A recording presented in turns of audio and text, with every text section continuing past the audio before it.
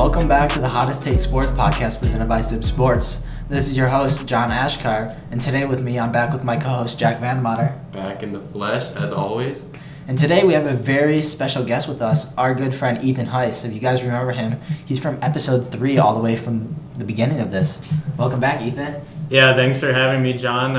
It's been a long hiatus, but I'm back and better than ever. You thought he was gone, but no. Yeah, it was hiatus season, guys. He's just on the IR. So just to recap Ethan a little bit real quick, we had him on for our Indian special last summer, and Ethan knows a ton about baseball, and the Indians are in full go right now, so we're actually really excited to have Ethan back. I'm super pumped to have 3 people in the episode. Yeah, it should be a good time. All right, let's get into it. All right, so the Indians have started. They took an L tonight. It wasn't a pretty ending at all. But one good part about it was watching Zach Plesac pitch, guys. I mean, our starting rotation just has been absolutely dominant. Yeah, in a 4-0 loss to the White Sox, which hurt pretty bad. Zach Plesac pitched a gem with 8 innings pitched, 0 earned runs, and 11 strikeouts. He was an absolute beast, and just continued the trend that the Indians have going of just ace after ace after ace. But unfortunately, the game was lost by our subpar bullpen that we are going to talk about later in this episode. Yeah, but Plesac just kept the ball rolling when it comes to the starters. All of them had extremely good quality starts this week, and I think they're showing that they're probably one of, if not the best rotations in baseball. Yeah, MLB.com did an article on the Indians before the season started, and they ranked the Indians' rotation as like the 7th best. And I just thought that was a whole lot of tomfoolery, just because, I mean, just look at this rotation right now.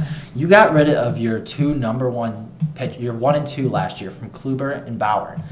And this rotation now already has 4 wins as the season has started. They have a 1.85 ERA. They have 54 strikeouts and 39 innings pitched.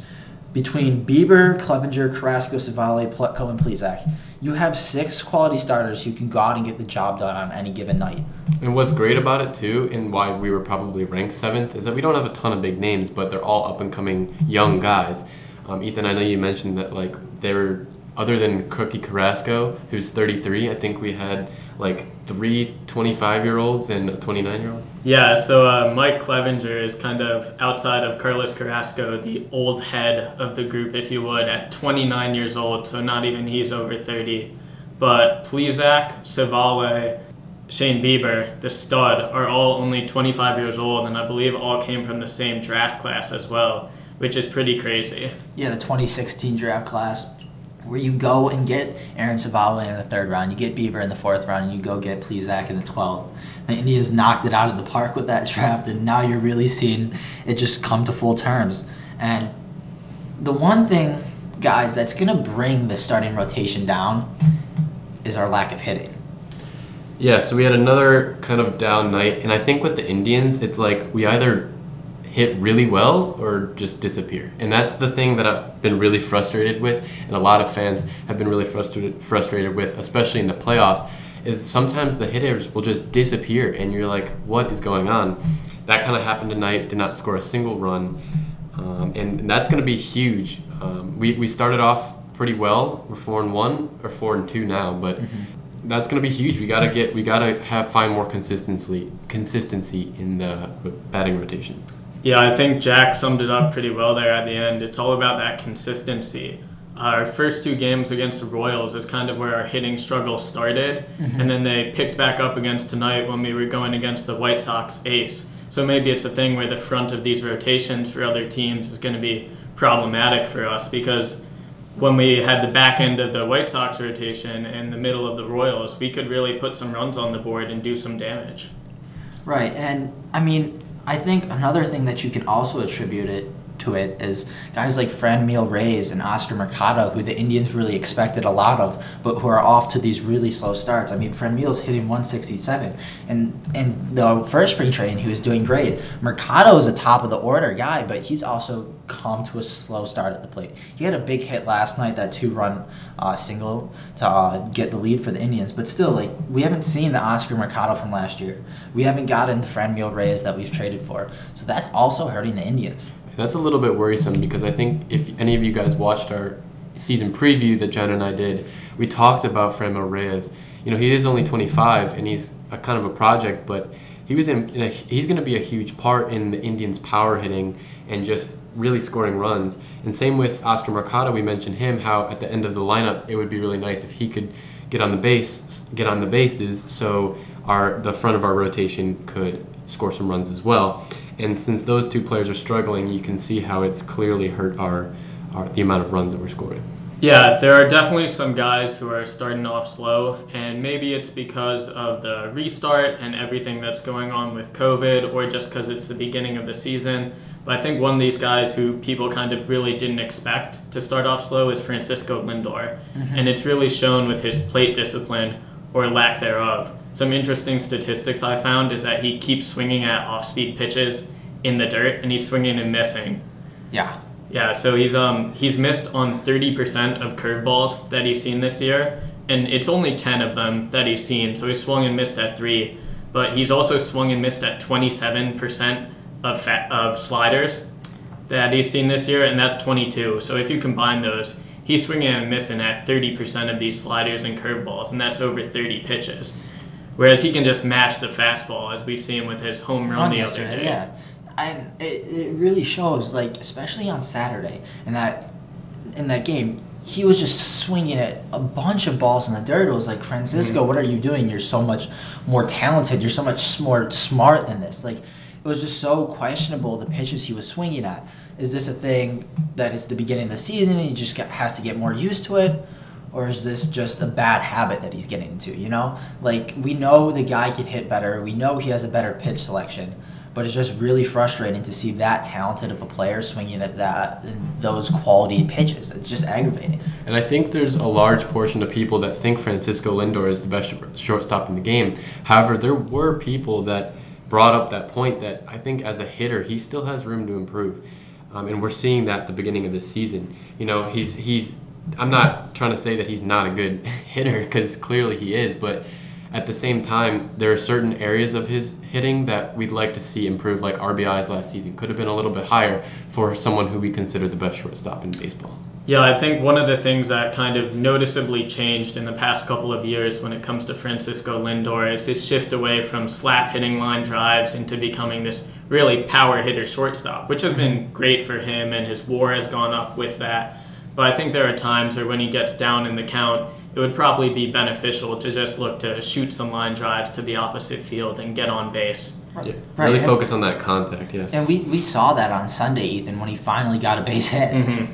And it was just nice to see him kind of go back to what he came into this league going off of and just doing that. Yeah, I was going to say, we kind of talked about like some of the poorer aspects when it comes to Indians hitting right now. There are some brighter spots too, if we could go into that. Yeah, one guy I want to mention that's been a very pleasant surprise to me and that personally has stuck out for me is Cesar Hernandez.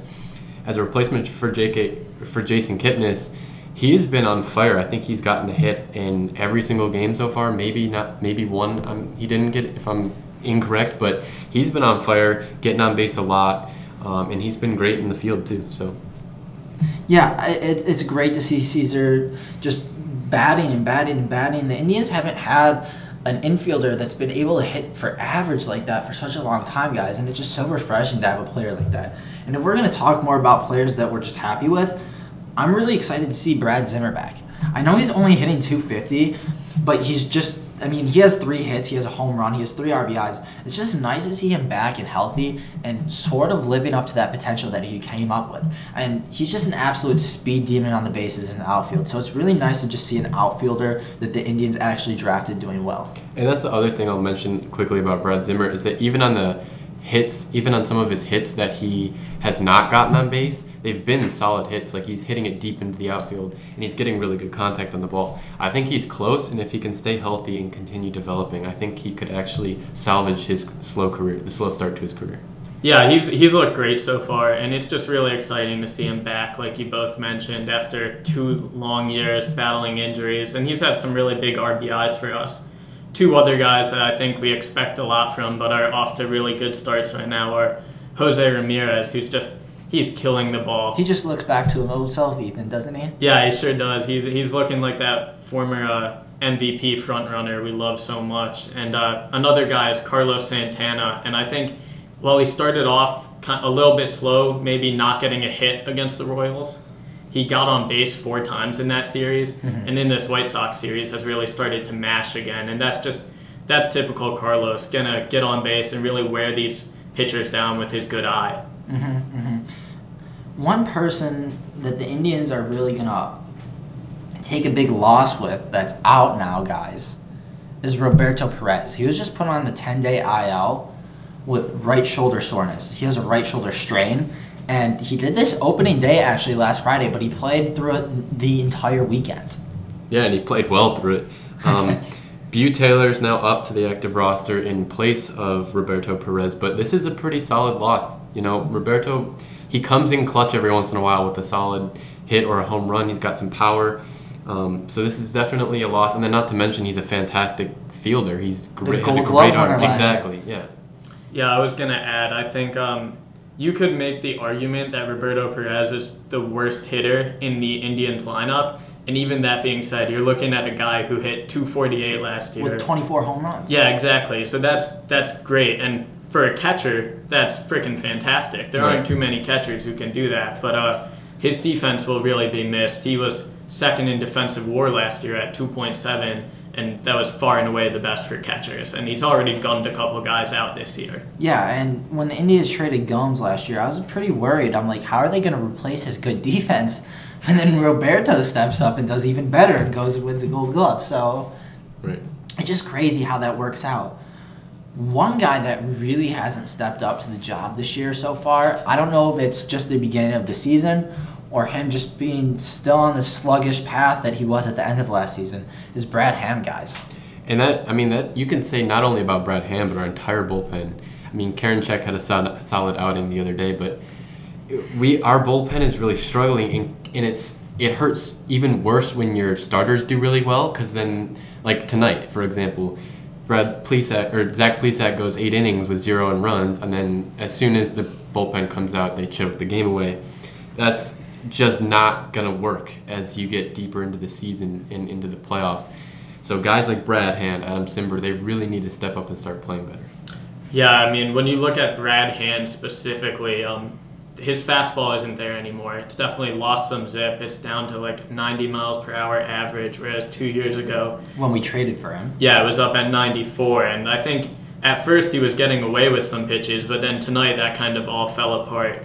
And it's also the rest of the bullpen too, obviously. Even though it's been a while since we've had prime Andrew Miller and Cody Allen, it still feels like we're really missing their presence, and there's just no solid answer right now. Like, Karinchak's a great young piece, but he's got command issues. And like you said, he's young. Like, he's just not ready to take on that full closer role. Exactly. So you have Karinchak, who's just the potential's all there. It's unfair to ask that much of him at such a young age.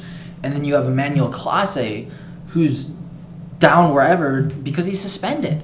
And there's just really no way that you could even replace these guys at this point. So it's really, really hurting this bullpen. And that's got to be so frustrating for a starter like Plesac, who goes and throws a beautiful 8-inning game, and then you just go and have your relievers give up 4 runs in the 9th inning, guys. Yeah, that's definitely got to change, and might prompt a trade too. We'll see how this whole season plays out. It's going to be weird in that regard, but if the Indians are looking at the playoffs, that's definitely something they're going to need to improve upon. Yeah, and I think another thing that's kind of weird this year is the whole new rule that when a reliever comes in, they have to face 3 batters, and we know that Tito's been a guy in the past who loves his matchups and to put lefty on lefty, righty on righty, and he can't really do that with some of these bullpen guys who maybe aren't as solid to go against all 3 batters. And one person like that's Oliver Perez, but I mean, the guy's been in the league long enough to be able to adjust and to be able to go out and get those guys. It's just definitely not something that Terry Francona would like to see just because he's so matchup oriented. And Jack, you brought up how this just isn't going to fly as we go deeper and deeper into the season. And it's going to be a real big test this weekend when the Indians go face the Twins in a 4-game series. Yeah. Like you said, like when the Indians made their World Series run in 2016, essentially how they were so good is their bullpen would shorten the games for the other teams. And that's just not happening. It's great to have an ace who can go out there and hold the other team to, under 2 runs in his start. But if you can't essentially shorten that game for the other team by having a solid bullpen, there's going to be a lot of tight games, and not all of them are going to go your way. And like you mentioned with the 4-game series against the Twins, we got some of those aces coming up. Bieber's going to be pitching, Clevenger, Carrasco, and Savali, that really strong part of our lineup. We're going to need to not only have good pitching from them, but also from the bullpen moving forward. Yeah, we're going into Minnesota to face the tough Bomba squad, and man, those guys can mash. But I have a lot of confidence in our starting 4 going in there. Bieber is a Cy Young front runner and should be. Clevenger, same there, and Cookie looks like he's back to his old self. The guy I'm really excited to watch though is Aaron Savale. That's your boy. He is my boy. He's not as hyped up, but his last outing, the 6 innings pitched, 9 Ks, 2 earned, was probably the most impressive to me, just because he reminds me so much of Corey Kluber. Mm-hmm. He doesn't have the 94 mile per hour, 95 mile per hour fastball that Kluber does, but he has the command. He's got a spiking curveball, a really tight slider, and a fastball that he can control. And while we get on Brad Hand for not really having this fast fastball, as a starter, you don't need an overpowering fastball. It's much more important to just have command of it. Mm-hmm. A guy like Jared Weaver in 2010 to 2012 had an average fastball of 89 miles per hour, but finished in the Cy Young top 5 voting every year during that span.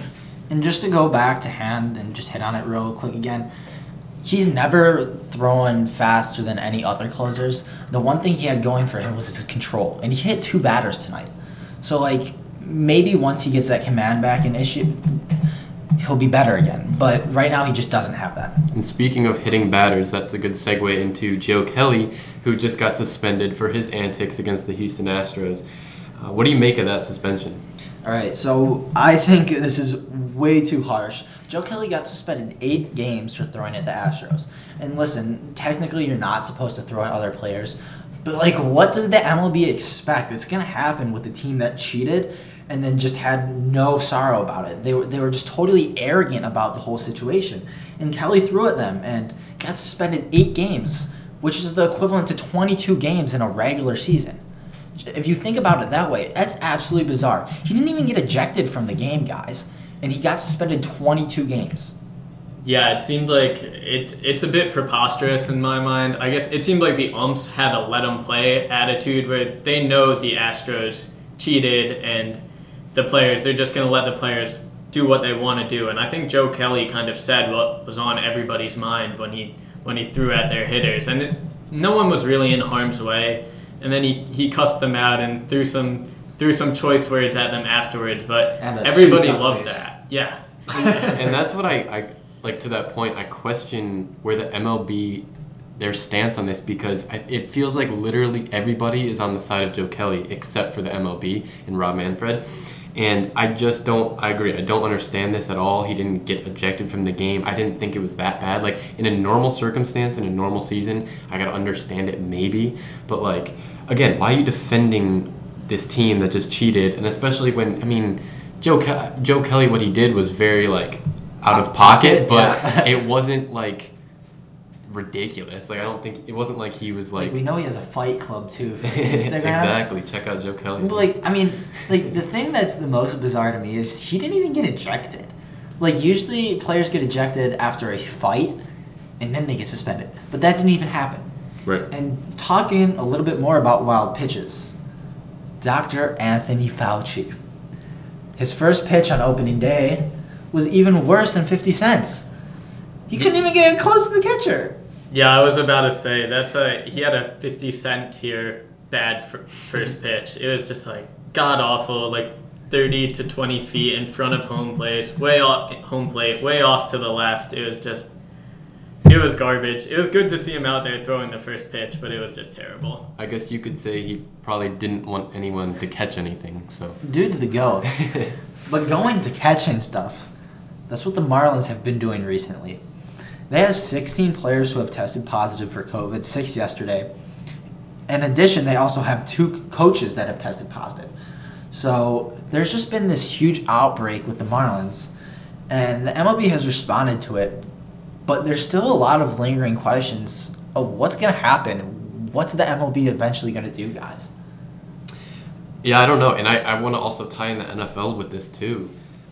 You know, will the seasons be interrupted because like as we see, like there's not a lot of time for these games to be made up, right? Like, and not only that, but the Marlins, I have a hard time believing that they're gonna play another game. I mean, I know that they're supposed to play soon, but I mean, if I was an opposing team like the Orioles, who are supposed to play them, I would not want to go play the Marlins right now. They voted against going and playing them. Exactly. Yeah, I mean, it's a really messed up situation. And like you said, there's not really enough time because of the already condensed season and lack of breaks to make up these games. So it'll be interesting come playoffs to see how this plays out when the Marlins are a team that potentially has 54 games played or even less if this continues, where all the other teams have 60. And I guess we'll also have to see what happens if like 15 teams in the league at once all kind of get hit with this. And that's totally a possibility too. Mm-hmm. It spreads so fast that it could happen, and that teams just get knocked out one by one. And that's where I think I bring the NFL into this, is that the NFL is going to have the same problem, but only worse. Because it's the sport itself is way more contact. The rosters are bigger. And then on top of that, you have all these players already opting out. Drew Forbes for the Browns just opted out. Another offensive lineman for the Browns opted out. And then some bigger name players for other teams, like Damian Williams, the running back for the Chiefs. He just opted out today. Marquise Goodwin from the Eagles. Exactly. So it's starting to become a little bit of a trend.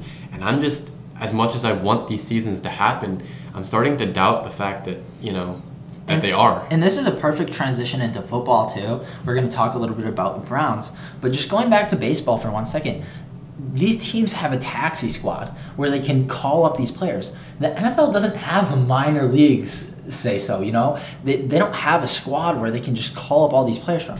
And the NFL did nothing to expand rosters. You have 53 guys, you're going to play with that. They haven't said anything else. So, I mean, like, if you have 10, 15 guys go down sick, like, you're not going to be able to play a football game. You need more than that. And not only that, but if you do get sick, you're out 2 to 3 weeks. So it's not like how do you make up a football game, bro? It's so much easier for baseball. Right.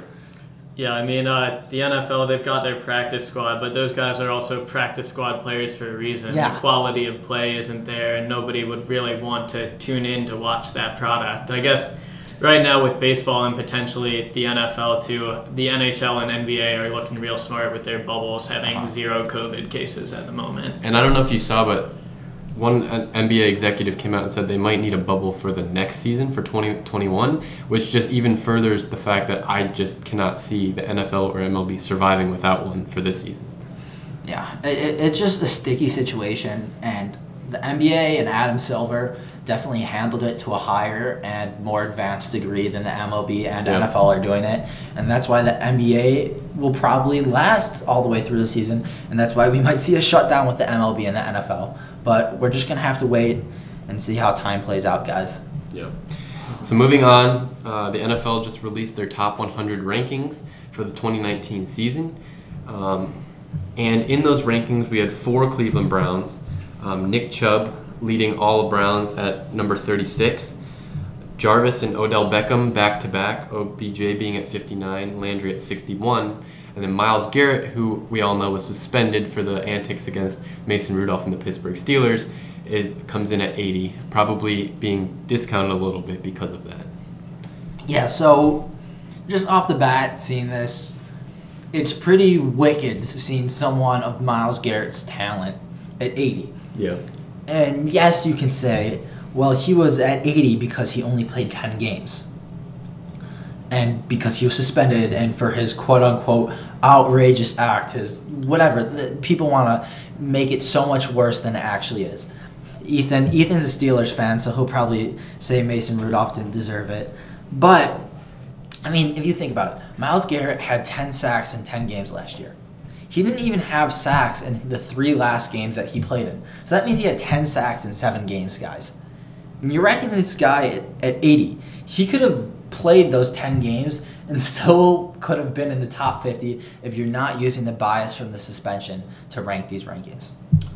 Yeah, I think you hit a lot of the points I was going to talk about. Well, I'm a Steelers fan, and I obviously don't take too kindly to Myles Garrett trying to clobber Mason Rudolph with a helmet. He's a pretty damn good football player, and I think putting him at... What? Mason Rudolph or No, Myles no, Garrett? Myles Garrett. Okay, thank you. Okay, I think Mason Good Rudolph... clear. I was going to say, Myles Garrett was doing you guys a favor, to be honest. Duck Hodges come down the court.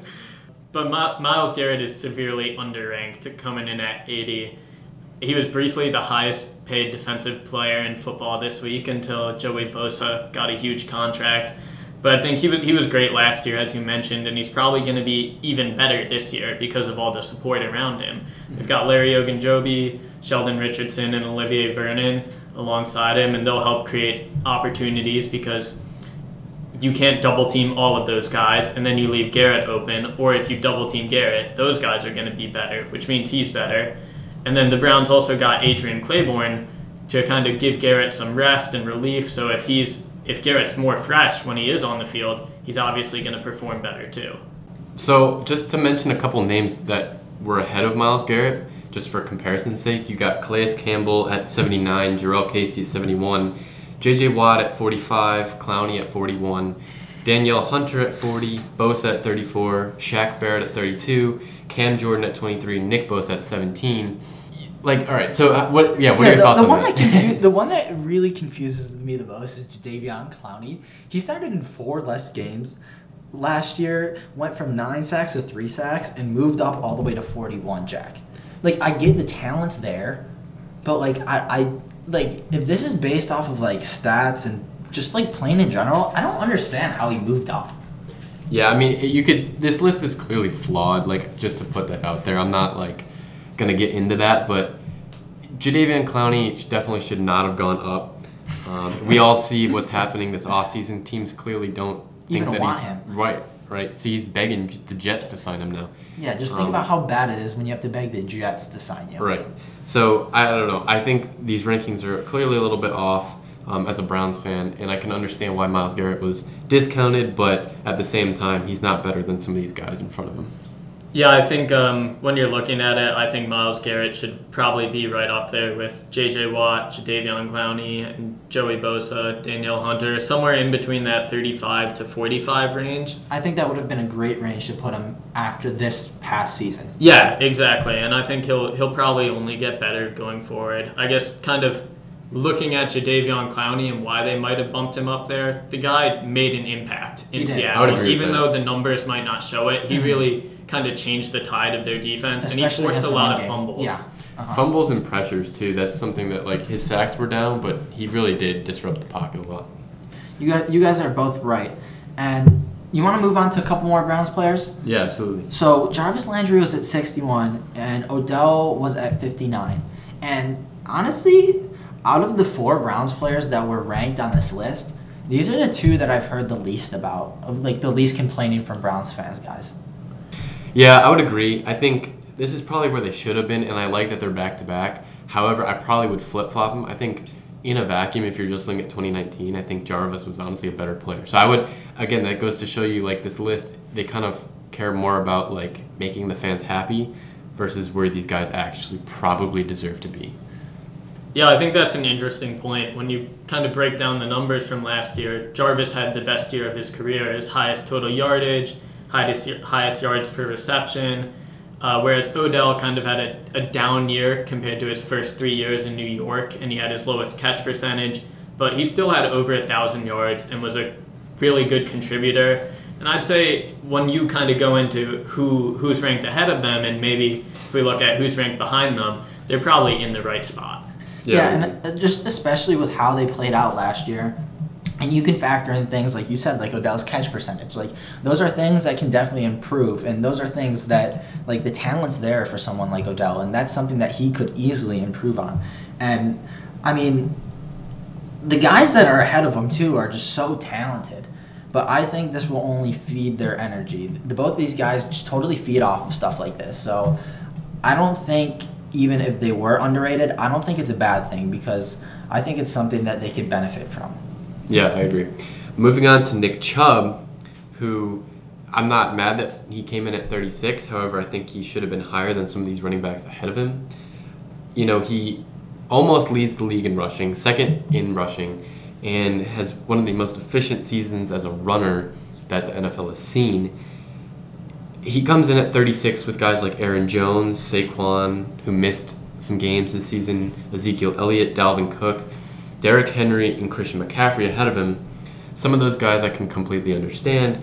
However, I think the disrespect not disrespect, I think people respect Nick Chubb, but just the underrating. The underrating. He's a better running back, and call me biased, call me a Browns fan, he's a better running back than Ezekiel Elliott right now, and you can very much make an argument that statistically he's a better running back than Saquon Barkley and Aaron Jones.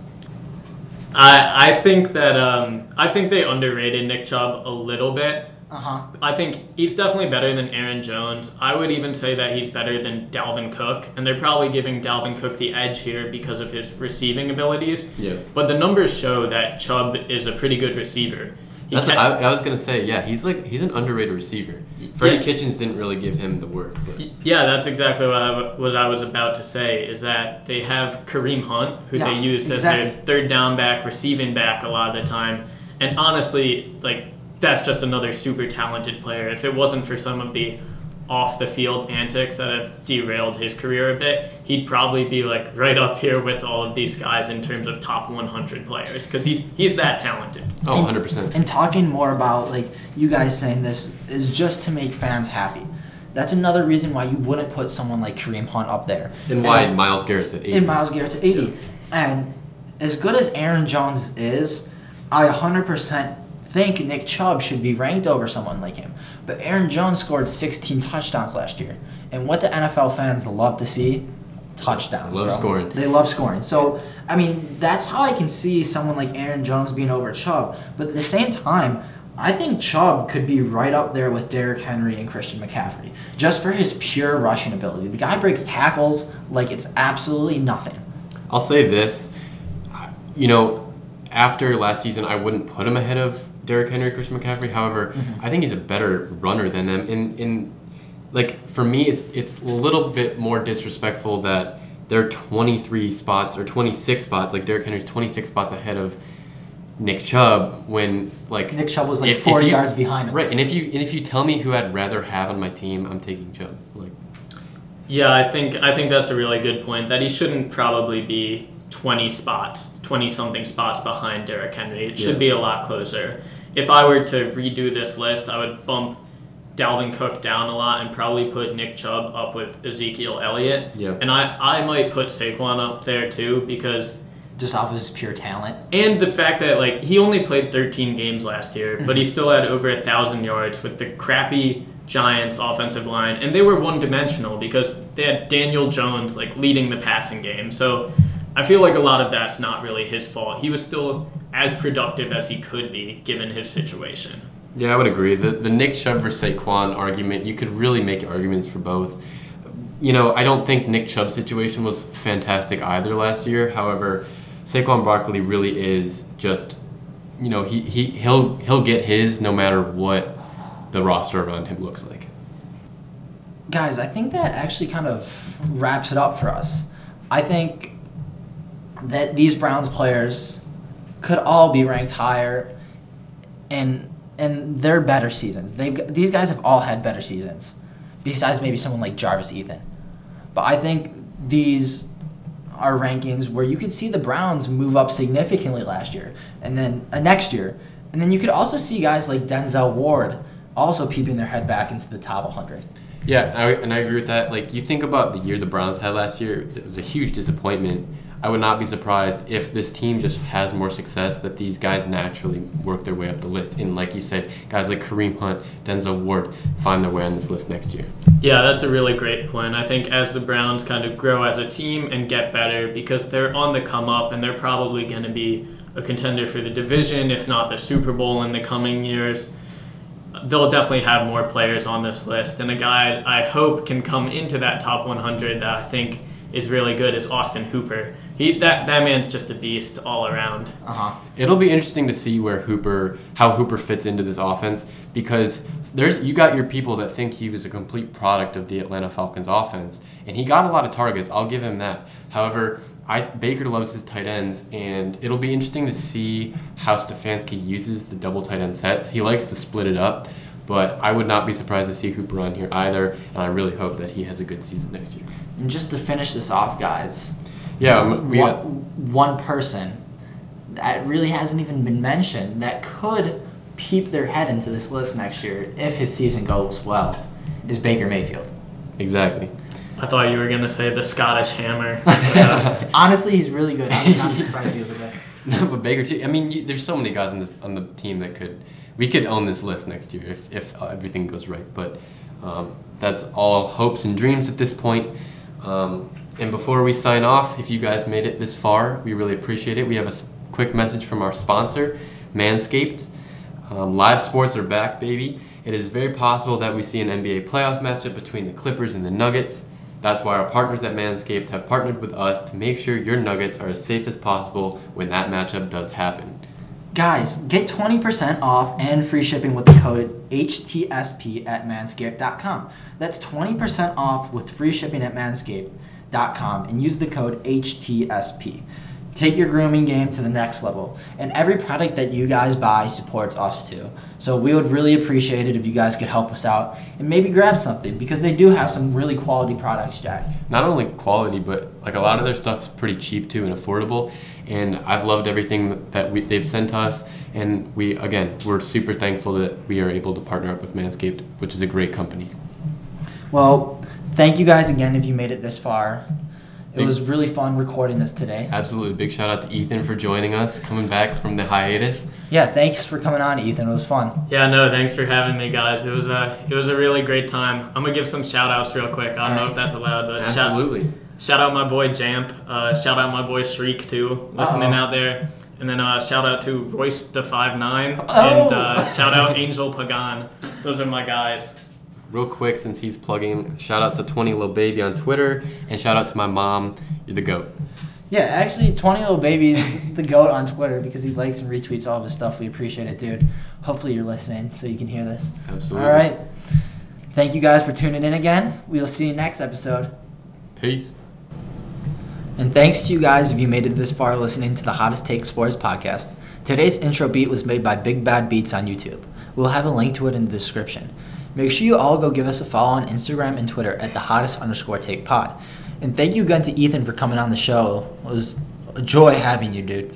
Make sure you hit the subscribe button to stay updated with our show. Also, make sure you rate the show and leave some feedback. Thanks again, y'all, and see you next time.